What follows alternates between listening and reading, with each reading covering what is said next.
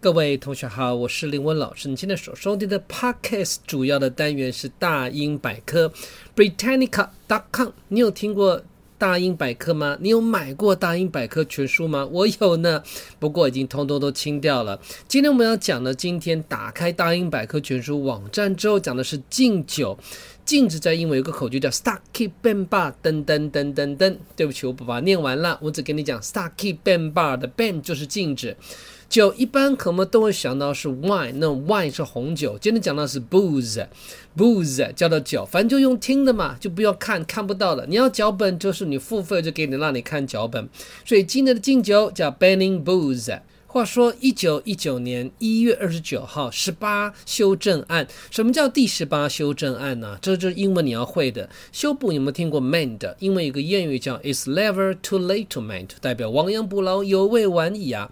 加上个 A 变修正，再加 ment 变名词，所以叫 18th Amendment。Rectify 代表获得批准了，这个是很正式。你有听过我练过口诀吧？ Identify Identification， Classify Classification， Beautify Beautification， 是 Ratify Ratification。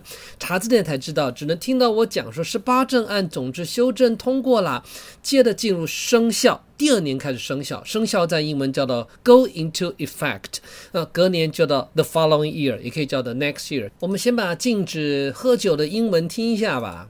Banning booze.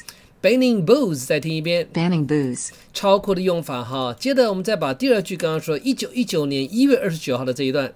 On January 29, 1919, the 18th Amendment was ratified, and it went into effect the following year. The following year 第二年这句再听一遍。On January 29, 1919, the 18th Amendment was ratified, and it went into effect the following year. Although 在英文是虽然，后面马上进入了分词构句，就代表没有主词没有动词，直接就是 intended， 注意它是被动式哦。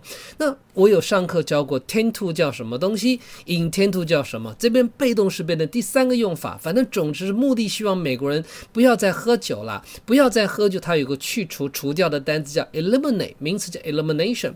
最爱用的介词是 from， 这个字跟 remove 有异曲同工之妙，不过相同义的地方以后再说了。总之美国说不要再喝酒了。喝酒这个字它讲的是 alcohol， 一般我们讲到烈酒有两个字哦，除了 spirits 以外还有一个叫做 liquor。 听听看这句。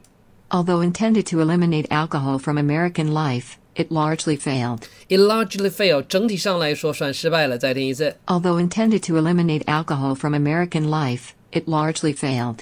接着他告诉我们说呢 prohibition 就是禁止。我有教过一串口诀，把 stucky ben 把后面就有一个叫 pro 这个字单字。